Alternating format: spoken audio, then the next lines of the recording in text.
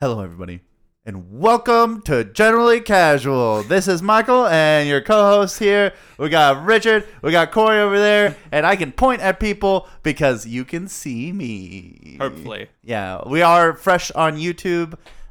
This will probably be our 5th or 6th episode, so... I'm still scared. Like, that just was super strong. Also, we're fresh on YouTube, like, out of the oven. Yeah, I mean, really. I mean, catch these casual buns when they're hot. Somehow we're rated on Rotten Tomatoes new already. t-shirt idea, casual buns. No. Have all of us turned around, and instead of our buns, then it has hot buns. So, talking about something just as disturbing as that image in your mind, we're talking about monsters today. Talk about monsters. In a roundabout way. Yeah. In Or movies. monster movies. In movies. And- Monsters in movies. And it might surprise you to know that we watched movies spanning across a good portion of 100 years. Yeah. Yeah. Surprisingly. Yeah. Nearly 100 years at this point. 90 years, basically, at this point. Yeah, what year was Quiet Place? 2014? 14? No, 15? it's 16. Yeah. Maybe 18. So 1932 to 2016 to 2018, since we don't know Quiet Place. Yeah. Oh, well, we know the host was 2016. No, the host was 2006. Yeah. But But we've just given away all our movies now. We haven't That's even okay. introduced them yet. 2018. So 1932 to 2018. yeah, we did sit down again, and we watched 3 more movies, and we each kind of picked one. It was a wild ride. Yeah, I was hoping that my pick would be a little better considering the hype. reviews around it. Yes. Yeah. Oh my god. And you know what? All over. You know All what? over We're the not going to box. get into it yet, but I'm just like the nitpicky reviews for some of these movies and then the non-nitpicky reviews for that movie. I was like, It was a little all over the place. yeah, I mean, obviously that movie, the host was rated less than A Quiet Place, but I'm like, Yeah. some people can just be nitpicky for no reason, but that's the world we live in. They're like, this movie's too good. I have to knock it down a few pegs. Yeah, they were like, I was expecting AAA. It was, I just wanted my head to be blown off and be dead in the movie. And then you know what? You know what didn't happen? I didn't die. And you know what? That's stupid. So I hate this movie now. I've lost track of the point that you're trying to bring.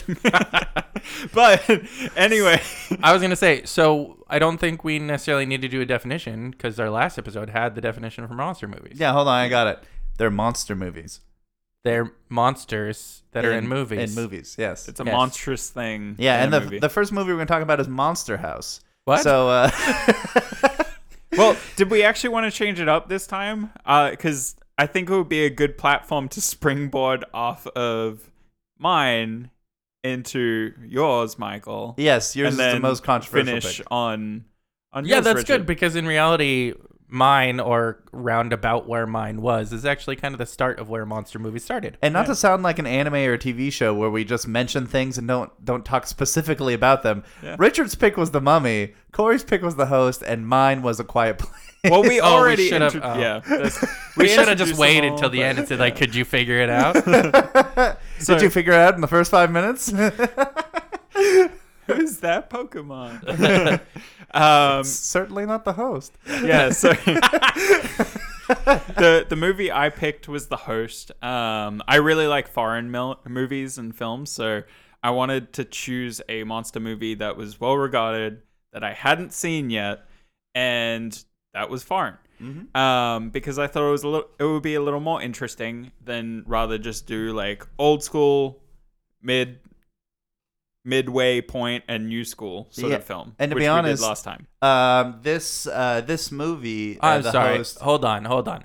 The Host on Rotten Tomatoes got 93%. Wait, Richard, hold on. You have to see it's 93% from critics. From critics. That's insane. It does not have 93% Well, from it's the audience. 72%. Yes, but that's That's a drastic. a very also, big look how many difference. reviews: 155 critics, 100,000 100,000 plus audience. But I wanted to mention that it's also from famed director. It's Bong Joon-ho, who also directed The Parasite, which is a phenomenal movie and had like wide raving reviews across the world. Mm-hmm. It was Academy Award nominated and I think won. It won, best And, foreign film, and it was just called Parasite. yes. Yeah. Yes. Because I think there is also a movie called The Parasite. Yeah, which is not good. Yeah. So, what I found interesting about this movie, and I feel like you guys are kind of on the same train of thought as I am, is that the movie was actually shot extraordinarily well. The cast was fantastic. And like the sound was actually really, really good. Like there were a few moments, and I think with monster movies, it's really important. Like with horror movies, the direction they go with sound is super important because it kind of gives little cues or little like auditory feedback for the watcher to like feel more immersed in the movie. Kind of like we mentioned with Crawl when the spines of the alligator like clacked against the pipe. Like that's a very that was really good. immersive moment. So with The Host, there were plenty of those moments where you hear the monster or you hear footsteps or you'd hear its weird like hissing like I don't know, have weird noises or it's weird like swinging noise. Hey, editor. Input audio cue here of the hissing noise. But I can't do that. But it was awesome in those aspects. But where it kind of fell a little bit flat for me was the whole the way that it went about explaining why certain things were happening, and just kind of like the way that it resolved, because it very much was like throughout the entire movie, like the direction of the main protagonist was, I've got to save my daughter. I've got to do this. I got to find her. And then it gets to the climax and it kind of just falls flat a little bit. Yeah. And if you don't know, the basic premise of this monster movie is someone dumped something in a river. We have no idea something what happened. And then there was a monster that came out of a river like maybe 3 days later. It's like no. It was years later. Oh, it was years later. Yeah, it's like was giant. Years later? Yeah, they did say that. Giant there was a time six-legged dilation. fish monster thing. Fish monkey. Because it would literally like hang upside down from things and then like swing around. Yeah. It was and then on top of that, after the monster was released, then it centers around a family who lives there, who basically runs a mini like convenience shop for people who go visit shop. the river. And then it tells their story and their interactions with the monster, and then goes over every single family member too. Yes, and then it goes over basically the monster's interaction with the city. Yeah, which I did find rather funny. They actually pretty much do a small little highlight indirectly about each of the family members, focused mostly on the grandfather, the main son, who's the father, minor stuff about the daughter, and then the sister was like more part of the movie because she was like a medal-winning archer. Yeah. Mm-hmm. And then there was the other son who was like a businessman that they talked about or he's still in college, but he was a failed graduate. There you go. Yeah, he graduated and couldn't find a job. Right. Yeah. So it was just weird how they like actually explain a lot about the family in indirect methods. And then there's a whole like subplot about the government aspect, and the monsters just kind of intermingled throughout the entire thing. So for me, if we were to relate it to the previous episode where we'd talked about the creature features and how involved the monster is in the plot, or whether it's kind of a obstacle, I would say that the creature kind of isn't that centrifugal to the plot, in all honesty. Because a lot of the complications that arise in the movie is either because of the government not listening, like you said, or the fact that the daughter is missing. So you could insert something else in there and, it would follow a similar premise. Yeah, the funny thing is to me, it would make more sense to insert some sort of kind of what we did last episode. Some sort of natural monster in whatever area that is. Like it could be some sort of large crocodile or gator or something like that. Or like that's the monkey fish. Yeah. It's just like they had to throw some sort of weird alien-like sea monster thing in there just to make it abnormal. Now, the most upsetting part is literally on the front cover of anywhere you see this movie, it relates it to Jaws and saying that this movie is just as good as Jaws. And to be honest, It has some good reviews out there, and a lot of people do like it. My biggest problem with it is, me personally, my opinion, it's not scary at all. Like, there's no point. There's maybe a few jump scares in it. Minorly suspenseful. Yeah, but they always intro those jump scares by having something that's completely not scary and very much like, oh, this is exactly what the monster's going to do. Example, like someone will run away from the monster and then hide in something. And the monster will be following them. And then suddenly the monster attacks that hole. Yeah. And it's like, why is that you're not making me more scared because we know the monster's still there. And as we were watching, we were kind of figuring out that it wasn't exactly like it was trying to be a super scary movie because it had so many strangely comedic elements to it. It's kind of a spoof almost. Yeah. But what was interesting was that... satirical, I guess. Yeah, a lot of the characters are satirical, or they're kind of like very caricaturized, if that's the correct word. Especially, they're caricatures of themselves. Yeah. So like... the most dramatic portion or comedic portion. Yeah, like, it was the example is like extremes. the father is lazy and stupid and things like they constantly bring that up throughout the film about how lazy and stupid he is. And how terrible of a father he is throughout the entire thing. Throughout the whole thing, it's like the whole family suffers from just moments of weakness. Is like the daughter could be a gold medalist, but she always waits too long. She hesitates. Yeah, and the other son could be amazing because he graduated, but he just never got off his butt and got the job. And he blames the system for not getting a job. Right. The main son, he's lazy, but he's also like, quote unquote, a good dad. Well, and that's the funny thing is... and the grandpa's like the only one who's working hard. Yeah. Well, and then at the same time, he's like...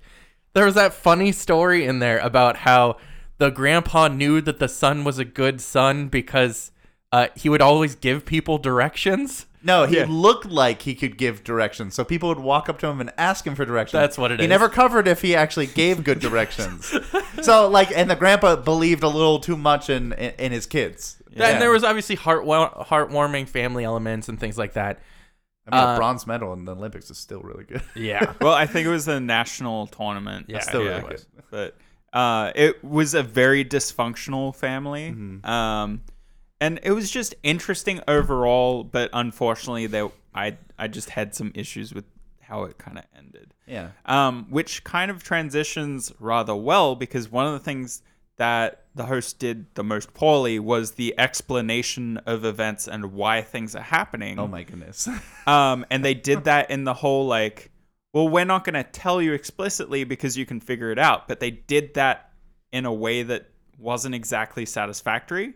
But in A Quiet Place, I would say they do that fantastically. Yeah, and for all of you who watched the first movie and maybe are a little bit more judgmental of that movie, the movie doesn't directly explain where these creatures from, but if you look into the movie and take the time to see all the other clues that they throw out, there's newspaper clippings, there's hints throughout the movie that tell you where these creatures come from. Or just go watch the second movie. And like, what it does so well that I think the host does not is that it tells a good story from beginning to end while keeping that central theme of going, literally the title, it's A Quiet Place. Mm-hmm. And that is the theme of the movie. Any sound is almost jarring. Yeah. When you hear music for the first time from headphones, like actual loud music, that's jarring for how quiet the rest of the movie.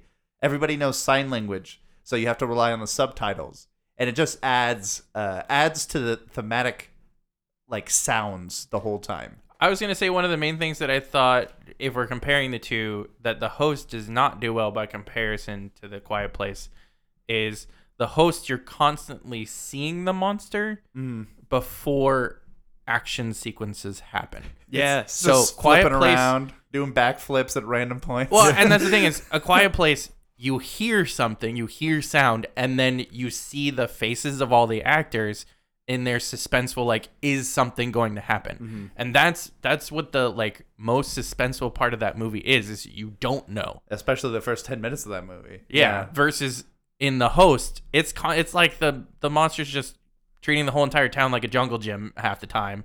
And you're like, oh, cool. What's this monster going to do now? I also love how, for the good chunk of the host, it's like, I'm just picking people up with my mouth and put them in a hole. And then for some reason, it just changes and it completely demolishes people and eats them fully. Yeah. Well, and what's weird about it is it seemed like it was selective on which ones it actually was killing versus not. And then you see them in the hole and some of them are dead and then some of them are, and it's just like, what? And it keeps carrying people in its mouth and then not doing it. Yeah, anyways. The go ahead, A Quiet Place was much more tonally consistent of a movie than The Host. Oh, yeah, and I think that was what was a big distinction of it.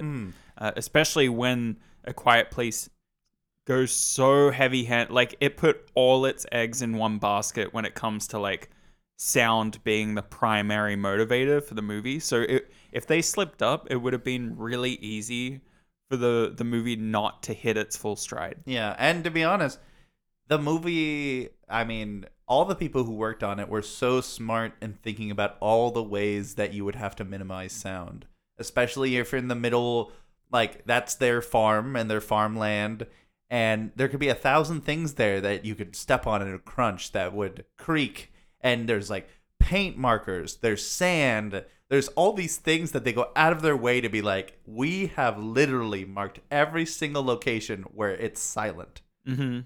And they would have had to test that at some point. There's so much history that's not told, but is seen through the cinematography. And it's just so good. Well, and they do a really good thing is they do day numbers, so you can clearly see there is a time jump between different parts of the movie, so you can see them getting into. You don't have to see all the different trials and tribulations. Yeah, they already figured it out. And Corey said this earlier. They're actual people in an actual situation. Yeah, and they're not the most perfect people, like always doing the perfect thing and always making sure that they're like double checking and triple checking, because that's not really realistic. There is not a perfect person who's going to be 100% focused constantly at all times of your life, especially with kids. And I love the way that A Quiet Place just shows what real people would do in a situation like this. Because there's always a person who's like out there shouting, going, well, why would you have a baby? Or like, why'd they let the kid wander off? It's like, probably because they've done this over and over and over again. I mean, by that time it was like day 400 something. No. When the kid passed, it was like day 89. Age 89. Yeah. It's only been 3 months since they started this. There's no routine there. No. And they don't know 100% how to act. I mean, they already have sand that's buried and they're already accustomed to the situation. It's a great thing that they're not dead. Not to mention, children inherently, no matter how well behaved a child is, especially a young child, they are selfish in their nature, because that portion of their brain that sort of is able to emulate how other people would feel isn't as developed as an adult. So if a child sees something and goes like, I really want that, that's going to be a driving force for them in their brain. That kid was 4 years old as well. Yeah. Well, and that's the thing about it, is that the older daughter, she just wanted to help him out. She didn't think he was going to grab the batteries later because they pulled the batteries out. You could just have the spaceship. It's not loud anymore. Yeah. And it was just a series of unfortunate events at that point. And like a lot of the things, they're easily replaceable. You could have held that kid 100% of the time, but I'm sure after 3 months of living in near terror, you're probably trying to figure out the best way to go about things. You have to live in the new normal. Yes, well, you have to live in the new normal. And that changes constantly by day by day. Yeah. And you would get complacent too. Like, you would have a routine and you would get complacent in your routine. You would start to make assumptions that your child would do the correct thing because they've done that thing all up until that point. So it is honestly, it's very true, and it feels more raw because it's less of a like, well, these are just people acting. And it's like, no, these are how real people in this situation would behave. And you know what? I can also honestly think that maybe that's why there's a good chunk of people out here who hate the movie. It's because that might happen to you too. Maybe they see the piece of themselves in the movie and going, oh, I would absolutely do that. So I hate this movie because this is what I would do. Yeah. Like, I would absolutely not function correctly. And obviously, being that they did so well, like creating this situation and how everything, then that creates more opportunity for people to poke holes in things that they quote unquote didn't do correctly or things like that. Absolutely. I would die so fast. Like the moment that I see a pair of barbecue tongs, like click click, gotta test those tongs, and then I'm dead. The aliens come after me. And that's the ridiculous part. I mean, we mentioned while we were watching the movie is like, what about the wildlife? What about and certain wildlife is pretty quiet. I mean, like birds for the most part probably won't be targeted by these creepy alien things. Mm-hmm. But they did so well also with the creation of these aliens. The many different panels on their head that shift so that way the sound can come to them. Yeah, that is crazy. The like the inner ear on those creatures, like zooming in. The fact that like they have panels that open up on their side of there, and that basically creates like a funneling, auditory funnel for like sound and stuff like that. Yeah, it's like a dog ear, how it's directional except to the extreme. Absolutely, and this is the thing. The movie was entertaining, and that's honestly some of the main opinions about movies is, did you enjoy it? Mm-hmm. And honestly, for the host so far, I did enjoy it. Can I pick apart that movie? Absolutely. 100%. Absolutely. It's not a AAA movie for me, but it was enjoyable. Am I going to watch it again? Well, who knows? A Quiet Place, I did watch again. This is my second or third viewing of it, and to be honest, I almost teared up and cried at the end again because it's so emotional. So, Michael, I want to ask you, since you've seen Parasite, do you think that host deserves its place in his kind of growth journey, the director's journey to Parasite? Being that you know where kind of his finalization is, and he definitely spent a very much portion of his kind of directorial stuff to get to where he is. Do you think the host was a growth to that? And to be honest, for anybody listening, I would love to just do a podcast dedicated to this director because he has a bunch of movies out. I think the host led to the familial family relationships. Okay. Because that is 100% the focus of Parasite. And because he does that really, really well. Makes sense. He does that in Snowpiercer too. Mm-hmm. Like he creates like character bonds really well. That seems to be his strong suit. It's about like community or like family ties. And I think throughout his movies, not culminating with Parasite because I hope he makes more movies. I think it's led to Parasite, and hopefully Parasite will be the jumping off points for him to make an even greater movie. Okay, because it's really good. Now, speaking of a movie that is shorter. Well, before we get there, what did you think of the monsters in A Quiet Place? So we mentioned their design, but to the plot, like, do you feel as though they're as important as the characters were, or they're more so just the obstacle? I think they're as important because I don't think it's easy to replace them.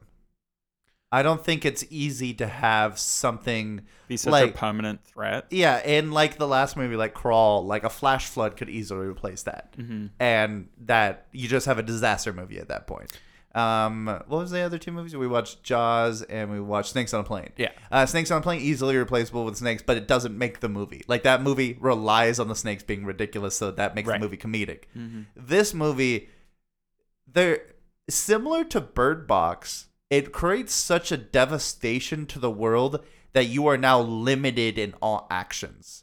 I don't know. Have you guys seen Bird Box? Yeah, okay. I have not. Okay, well. Really good. Yeah, really good movie. And nice spin on that genre. But Bird Box, basically whatever happens in the movie creates such an apocalypse that people have to limit the way they act in the world. Right. This does the same thing. And because sound's such an important thing to us nowadays, it creates such a dynamic shift. The last time I felt this dynamic shift, not that it's a great movie, but was Gravity.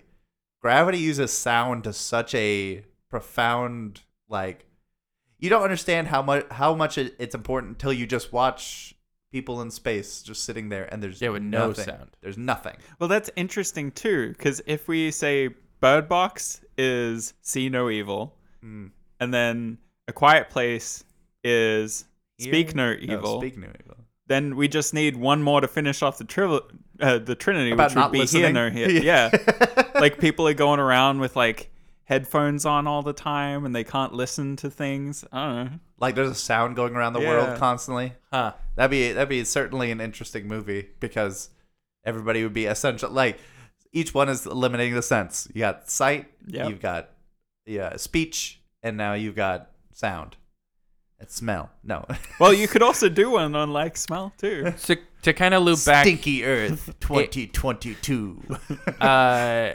Quiet Place. The creatures obviously are centrifugal, but the element that they bring with the whole sound dynamic, even though it would be a different movie, there is another movie which I mentioned before we started recording called Don't Breathe, which is a very similar concept, but it's one person who is blind, and so they purely rely on sound, and they're kind of the quote-unquote killer, in which case then everyone else has to be quiet. Yeah. So there is similar elements in what A Quiet Place does, but instead of it being monsters, you're in a house with someone who can hear exceptionally well. He's a monster.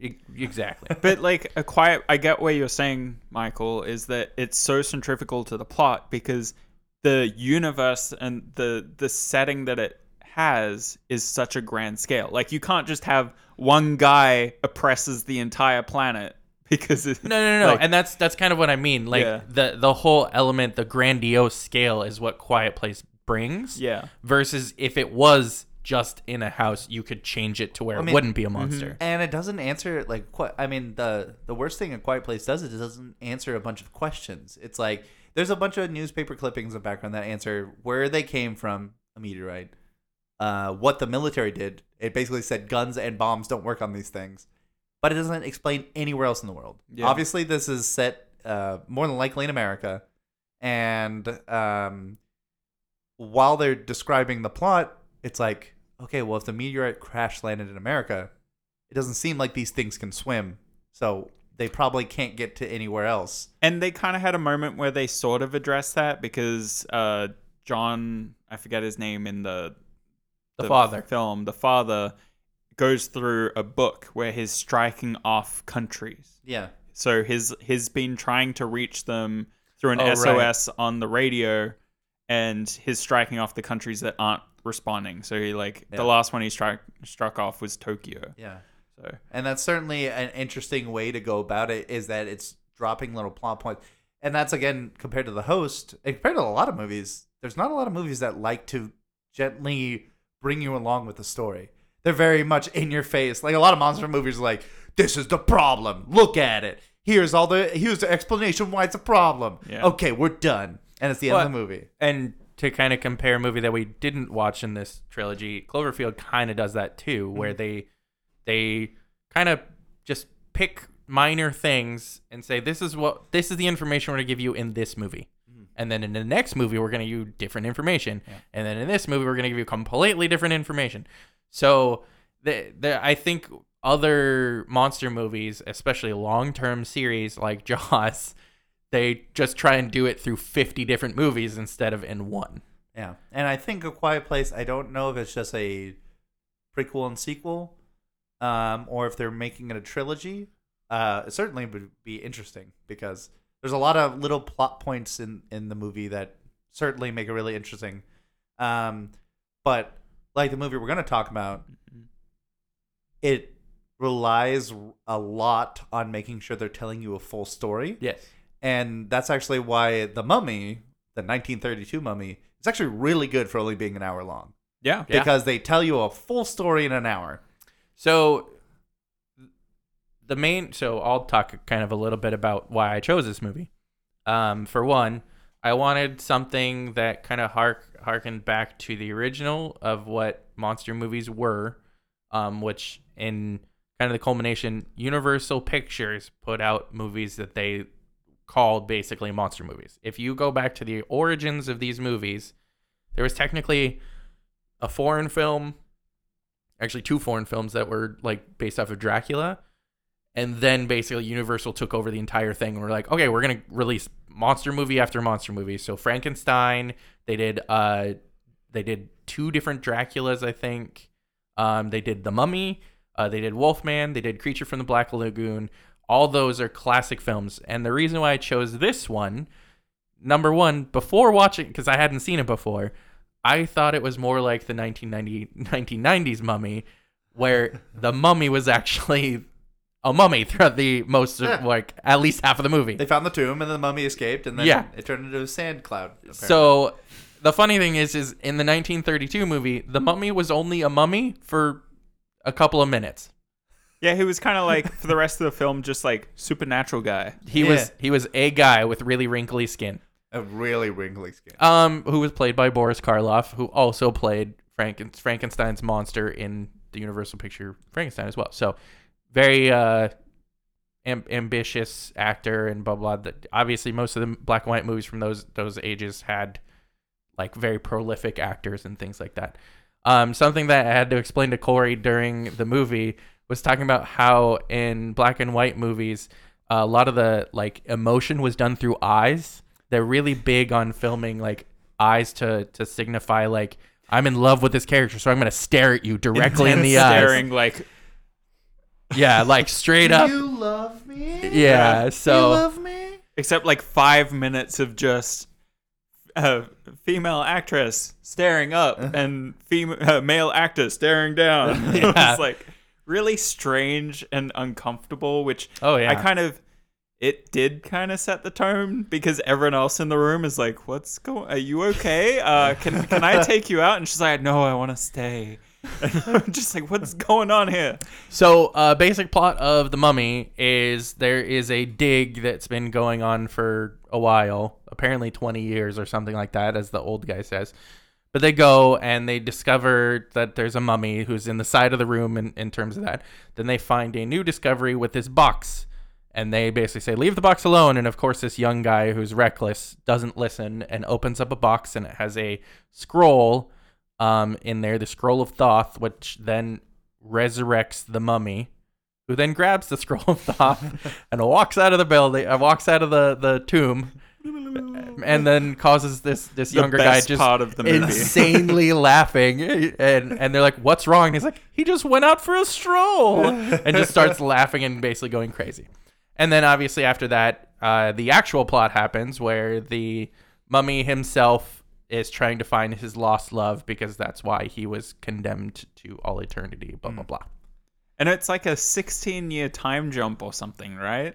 It was like 1920 something to 1932. So it was like within, I think, between 10 and 15 years, I think, between the time jump. Yeah, and to be honest, a lot of the effects in the movie are very limited, but definitely work to its advantage. A lot of cuts between like face changes. Mm-hmm. I still love that, like when the mummy looked into the big reflecting pool, that they were able to like accurately make it look like there was something being shown in there. Right. Yeah. Well, and the cool thing was they started out with fog, and then literally the fog like quickly got blown away to that visual scene. And you're like, okay. Yeah, and it did so well of like just moving the plot along. I was worried that the movie was going to be an hour and 45 and it was going to be super slow. And it was just going. It was going. It never stopped. And to be honest, during the entire movie, I was not bored. It was very entertaining. It moved the plot right along, and even though there were some sequences where it was like, no, yes, like of classic film, that it still was very much a like, here's why this is important. Here's why this is important. Here's why this was important. There were two like really good elemental sequences that I was really impressed by. For one, the close-up shot on Boris Karloff's face, where everything else was around his face was really dark, and then his eyes like got really glowing. Bright and glowing. That was really cool. And that was any time he did like his little magic thing. Yeah. And then the other one was at the end of the film where they defeat the mummy or whatever, and then he transitions into a skeleton. In classic movies, usually they'll do like basically fade, like blend fades, and they kind of did that, but they actually did it really well, where basically it was like he started and then he had like extra makeup on, and then he had like a skull face, and then he was a skeleton. And that was actually really kind of cool because for the 1930s, like I'm like, wow, they did really well. It was almost as though they put like they filmed 2 shots, and then they had a period where the film, 2 sets of film was overlapping on the same frame. So it was really cool. But speaking of the close-ups, one of the close-ups that wasn't done well, that Michael pointed out, was the hand shot of the little idol necklace thing. Because in the original scene where they show it, they're in the office, and it's like, take this. And it's a close-up on the hand. It's a close-up on the hand. And then in another scene where they show it again, they're in a car, and he's like, now take it again. You need it. And it's like the same hand shot. Yeah. But they're in the car this time. So, because one of my observations as well was they do very few panning shots, which I don't know if that's a technological limitation. Yes, for sure. Yes, because they would set all their cameras up similar that we have ours, and just roll. It's just a tripod, and static. Yep. Yes, and then they would use multiple angles if they could. So like that was really interesting, but I think it really was the close-up, the facial close-ups that it was really interesting seeing where following movies, like I mentioned Hitchcock, like directors would have gotten a lot of influence from scenes like that. And obviously a lot of the acting was very intense because it's a period piece essentially. Melodramatic. Being very dramatic, and the whole idea of romance is very... The romance is creepy. I'm just going to say it right now. Like I have to save you, and therefore you will love me. I just met you. We're in love. Marry me. But there's a lot of weird stuff. Especially with the doctor being involved. Like it was the female lead's doctor who was like, I can tell that you like her, and she likes you too. It's approve. Like, what? And then why are you being involved in this relationship? Like the museum curator was one of the guy's dad. Yeah. And then they both walk in on them kissing. And then they were like, good. And then the guy immediately stands up and he is teleports on the other side behind of the couch. her. Yeah, I was like, there's a lot of strange cuts that way. Yeah, where they're like they just avoided the part of being like, oh, now we gotta watch him walk behind her. It's like, no, we'll just skip that. Yeah, so he'll just be behind her. I don't know how I stand compared to you guys, but even though this is technically considered a monster movie, there really wasn't much of a monster. It was just kind of like it was a dude. 2 stalkers pitting against each other. There was a mummy's foot and a mummy's hand. Oh, and his bandage. Yeah. Yes. But like one's a stalker for the present girl, and the other one is the stalker that leapt through time to bring back his love. So that actually was something that astounded me because, and this is why, so The Mummy has actually been technically remade more than once. It was redone in the 90s and then also redone in the 2000s with Tom Cruise. Yeah. I think Tom Cruise completely changed the plot, mostly. But the 1990s movie actually was kind of the 1930s movie as well. Do not read from the book. Yeah, I mean, they changed, obviously, plot points to make it more of an action-heavy 90s movie, but it had Imhotep in it, which was also in the 1930s. It had Anck-su-namun, which was also in the 1930s. And the plot line of Imhotep wanting to bring back his love. Yeah. And so it was interesting that they changed minor tweaks, but more or less it was a similar movie to the 1932 classic. They modernized it and elongated it by maybe 20 minutes. Yeah, I think it was like over an hour and a half or and nearly then put 2 the hours. creepy scarabs. I don't know. Well, and obviously iconic Brendan Fraser, who's also fantastic. Really good. But I don't know if it's just like it doesn't come across as a monster movie to me because I feel like in The Mummy, the 1930 whatever version, he's just not as present as of a threat as they typically are in other monster movies. It's almost like a historical retelling of a story that never happened. Well, that's why I think in the 90s one, technically the Mummy is more of a threat because he like literally drains people to then... The mummy's a mummy. Yeah. And is like a mystic mummy that has special powers. And the only thing we see the mummy do in the 1930s version is he sticks his ring out and says some words, and then people have a natural heart attack. Well, and he technically also does that through the pool. Like, he kills a couple of people that way. But all the same way. Yeah. He doesn't have any other spells. And, like, that's it. Well, technically, it's not like he was that bad a guy if, like, objectively speaking. If he didn't kill all the people. Because he killed a security guard that was trying to stop him. He killed the museum curator who stole something from him. Technically, it was his, yeah, and he attempted to kill the son who he thought was stealing his love of his life. Right. So those were the three people that he technically, like, I get it, murder's wrong, but in the grand scheme of monster movies, he's kind of an innocent monster. The funny thing is technically, if we go back to our original question about the obstacles, technically all the obstacles were thrown at him. Yeah, it was a movie. No, it was literally a movie about his story, not about the other people. Yeah. And you know what was funny is the only time he was an actual bad guy is when his love said, "Don't do that to me. I'm a priestess of Isis. Yeah. And I'm literally the anti of what you are." Right. Even though they loved each other. And then he was like, "No, I'm gonna do it anyways." It's like, oh well, now you're a bad guy. Now you're a bad guy. Yeah, you should stop. She did not consent. Yeah, she did not consent to be turned into a mummy. But yeah, so like compared to the other two movies where we were like, is the monster centrifugal to the plot, or is it more of an obstacle? This one is the antithesis to what Jaws was, where Jaws was both. The Mummy is neither. Right. It doesn't really fit into either of those categories. Now, the nicest part about the host and A Quiet Place is that the title is not the monster. So it does. They both, well, whatever the host means. Yeah, we couldn't figure that out. Yeah, we couldn't figure that. But like those two movies don't have to be entirely about the creature in the movie. If you watch a movie like Jaws, it's got to be about the shark. It's you can't have a movie called The Shark and then not be about a shark. Like, so The Mummy was about the mummy, but it was more of a story than really a monster flick, because that's what kind of disappointed me about it, because I was expecting with all of the stuff, if you literally look up 1932 Mummy, most of it is literally the one scene where he actually was in his full bandages and stuff like that. All over every single cover for the movie, everything like that. It makes it seem like he's going to be a mummy throughout this entire thing. Yeah. And he's not. And like walking around, like not trying to be seen. Like Abbott and Costello Mummy. Yeah, maybe sucks the life out of somebody and then turns back into his normal form. Like the 1990s Mummy. Yeah.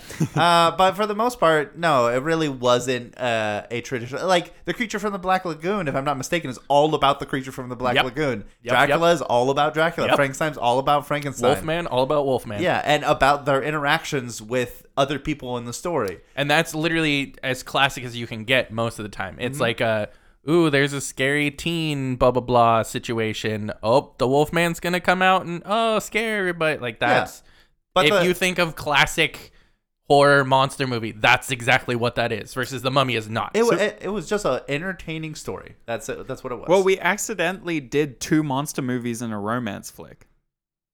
Because that's what The Mummy kind of is. Oh, yeah. Okay. Yeah, more or less, yeah.